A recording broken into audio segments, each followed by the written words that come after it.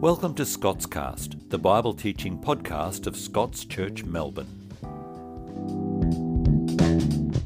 The American psychotherapist and culture analyst Erich Fromm argued that religion is any system of thought and action shared by a group which gives the individual a frame of orientation and an object of devotion. A frame of orientation and an object of devotion. Now, in Christianity, the object of devotion is the God who so loved the world that he gave his only Son, that whoever believes in him and trusts themselves to him shall not perish, but have everlasting life. And all this made real by God's Holy Spirit. And as for the frame of orientation, what does it consist of? According to Fromm, it is a roadmap or consistent philosophy by which we find our way around through the world. A roadmap orients you to a journey. And where do we find the Christian's frame of orientation? Its roadmap for life. We turn to Scripture to find out. And when we do, friends, what do we find there? Well, from a literary point of view, we find a comedy. Yes, a comedy. Strange though that may sound to our ears, it's not in the comedy sense of a modern sitcom or Bluey or the Melbourne Comedy Festival. It's a specific kind of literature. It has to do with how the Bible's plotline, narrative, unfolds from beginning to end. That unfolding has the literary shape of a comedy. In the Bible, beginning with the book of Genesis, book 1, and ending with the book of Revelation, book 66, we find a plot line with a particular shape. What's that shape? Well, we start with harmony, as in Genesis chapter 1 and 2, harmony, human harmony with God, with one another, and with our environment. A harmony which Scripture says, quoting God, is very good. But next comes the fall. The fall from relational harmony. Evil enters the world as humankind defects from its Creator. And disharmony follows from Genesis chapter 3 right through to Revelation chapter 20. Relational disharmony, disharmony with God, disharmony with one another, disharmony within ourselves, disharmony with our environment. And that deepest part of the disharmony wrought by evil exhibits itself on the cross of Christ, where the innocent Son of God is crucified. However, harmony will be restored. Revelation chapter 1, 21 and 22, the very last chapters in the Bible. The promise of a new world that is coming, in which right relationships will be at home, as one New Testament letter puts it. And the key turning points in this unfolding plotline narrative are historical events. The coming into the world of Jesus, the death of Jesus for the sins of the world, for yours and for mine, and the resurrection of Jesus defeating death. The key events of the first Advent or coming, which we celebrate at Christmas and at Easter. As for the future, the hope is that the risen Christ will return to set the world to its rights. And who here doesn't long for a world put right? That is the hope of a second advent. That is the next key event. This movement from harmony through disharmony to an ultimate harmony, an even higher one, that new shape is technically the shape of a comedy. Now, friends, in this Advent season of the church's year, we think of both Advents as we live in between the first of them and the second of them. That's where we are in this unfolding comedy, between the coming of Christ and his coming again. And so the question becomes this morning, what then may we expect? Well, to set this up with a contrast, let's think of how many in secular Australia think about what we should expect. Now, it was philosopher Immanuel Kant who said there are 4 great questions that a person has to ask themselves. What may I know? What is man? What it is to be human? What ought I to do? And what may I hope for? What may I hope for? Well, for increasing numbers of Australians, especially younger ones, the answer to Kant's last question is not much. For what I can discover, there is a loss of hope. For example, the hope of home ownership. The deposit for many just gets harder and harder to save for. So why bother? Why not spend my money on accumulating experiences? And as for the planet, many an expert says it's bleak. The planet's future is global boiling, says the Secretary General of the United Nations. So we must act now, he says. For example, the ABC reported a young leader of climate protests in November saying these words.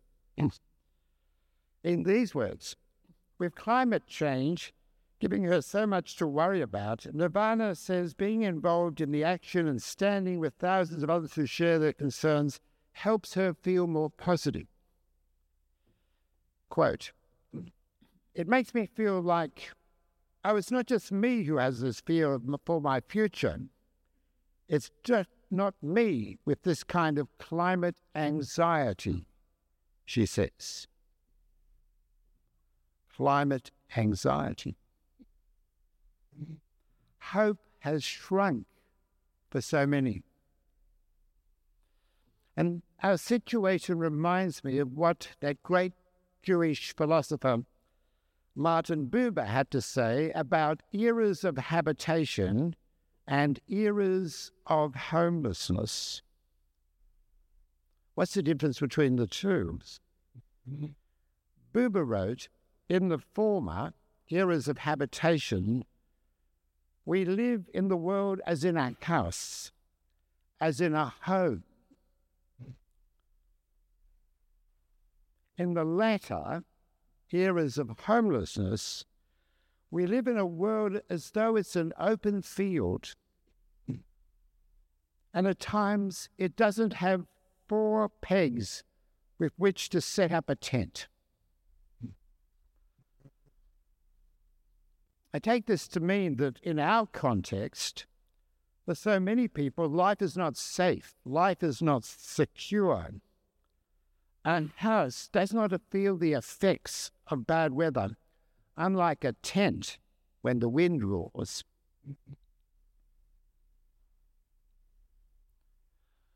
But 1 Peter 1, which was read out to us so well,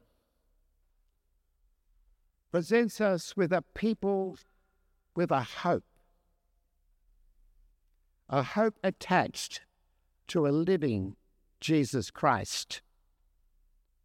It describes a people with a hope guaranteed by the resurrection of Jesus from the dead. A hope that ought to make a difference to our outlook, to our actions. No wonder he says, "Praise be to the God and Father, our Lord Jesus Christ. In his great mercy he has given us new birth into a living hope through the resurrection of Jesus Christ from the dead, and into an inheritance that can never perish, spoil, or fade." Let me just now briefly review some of the key ideas that were in the passage that was read to us. Christians are described as people with a new birth, a new life, people of hope, and hope matters. People with a heavenly inheritance, a future worth looking forward to. As the poet of the Victorian era, Robert Browning, put it, the best is yet to be. A people having salvation. That is, people rightly related to God through Christ. People who may experience trials now. Life may not be easy. I'm sure many of us know from experience how true that is. People experiencing testing of character. But life can be challenging in a world dizzy with change. People living by faith, not sight, but a people characterized by love and joy. And we need to know joy in the Bible is much deeper than happiness. It was in the 18th century, it seems, that happiness became the ideal that many saw human beings need to embrace. That continues to be the ideal for so many, doesn't it? But happiness depends upon health, upon pleasure, upon wealth. It depends upon circumstance. But as I said, joy is deeper than that. It depends on relationship, not circumstance. Christian joy can survive persecution, sufferings of various kinds, because it's connected to someone in a relationship that death can't break. A relationship with the Apostle John and Peter called eternal life. A relationship with Jesus Christ, who defeated death.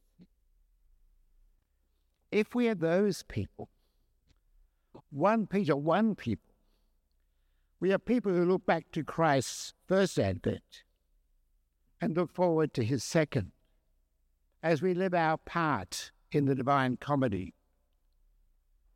And then the question comes, how ought we to live? And Peter was alert to that question, because he went on to write, as we heard, therefore, with minds that are alert and fully sober, that is, really alive, set your hope on the grace to be brought to you when Jesus Christ is revealed at his coming, his second advent. He elaborates, on the one hand, as obedient children, do not conform to the evil desires you had when you lived in ignorance. For being in a relationship to God the Father means changes in a person's lifestyle. Evil is a no-go area. That way of life is to be past tense. But on the other hand, but just as he who called you is holy, so be holy in all you do. For it's written, be holy, because I'm holy. Put another way, live a life that exhibits God's character, God's pure character in all that you do. And interestingly enough, Peter quotes from the Old Testament book of Leviticus, a command to be holy that was addressed to God's Old Testament people as they left Egypt behind with its oppression on their journeying in between, reaching that land of milk and honey, Canaan. Just like those ancient Israelites, Peter is saying to his readers, we're to live in a way that was to make them and for us and to us different from the world in which they had left behind. So friends, what do we take away this morning? By faith, embrace a Christian frame of orientation with its hope. Embrace the roadmap into the future which we find in our Bibles. Believe our prayers. We had the Lord's Prayer this morning, and we have it in our church at St. Mark's, Spotswood, every service. The prayer that Jesus taught his disciples, one of the lines is, your kingdom come. And the next one, your will be done on earth as it is in heaven. Praying that prayer ought to orient us to the future and fill us with hope and expectation. But that hope needs to be set on the right object of devotion. And that right object is a person, not just a set of explanatory ideas. Therefore, with minds that are alert, set your hope on the grace to be brought to you when Jesus Christ is revealed at his coming. Now, the skeptic might say, well, I believe it if he turns up. I wonder if anyone's ever said something like that to you. I wonder if they really understand what they're asking for. Because asking God to turn up is asking for the end of human history. It's asking for the last judgment. Now, this hope that we have has met with skepticism from the start. It's not a new question. Peter's second letter shows that, because he says in chapter 3, scoffers will come. They will say, where is this coming he promised? Ever since our ancestors died, everything goes on as it has since the beginning of creation. Peter has an answer. Don't forget this. 1,000 years is as a day with God. He's not slow keeping his promises. As some counts slowness. It's an expression of divine patience. God doesn't want anyone to perish, but come to a change of mind about him. In other words, we live in an era of opportunity. Opportunity to get right with God. But we need to live with realism. And that realism, for those like you and me, in this part of the Divine Comedy in between, I think was captured so well by a sign I saw outside of a church in a place called Croydon Park in Sydney, a place that Phil knows well. I think it summed up biblical realism in a striking way. What did it say? God does not promise an easy journey, but a safe arrival. Mm-hmm. Not an easy journey, but a safe arrival. The older I get, the more relevant that sign becomes. The more relevant hope becomes. Mm-hmm. Because hope is vital to human flourishing, to your flourishing and my flourishing. That's something that Viktor Frankl found out. that celebrated psychiatrist who survived the Holocaust in Europe. In his classic book, Man's Search for Meaning, although it was written in the 1940s, it's number one in its field on Amazon. So why is it still read? And read by so many? 84,000 ratings. Because he observed as a general rule in these camps that those who had no hope died. Those who had a hope beyond the camps survived.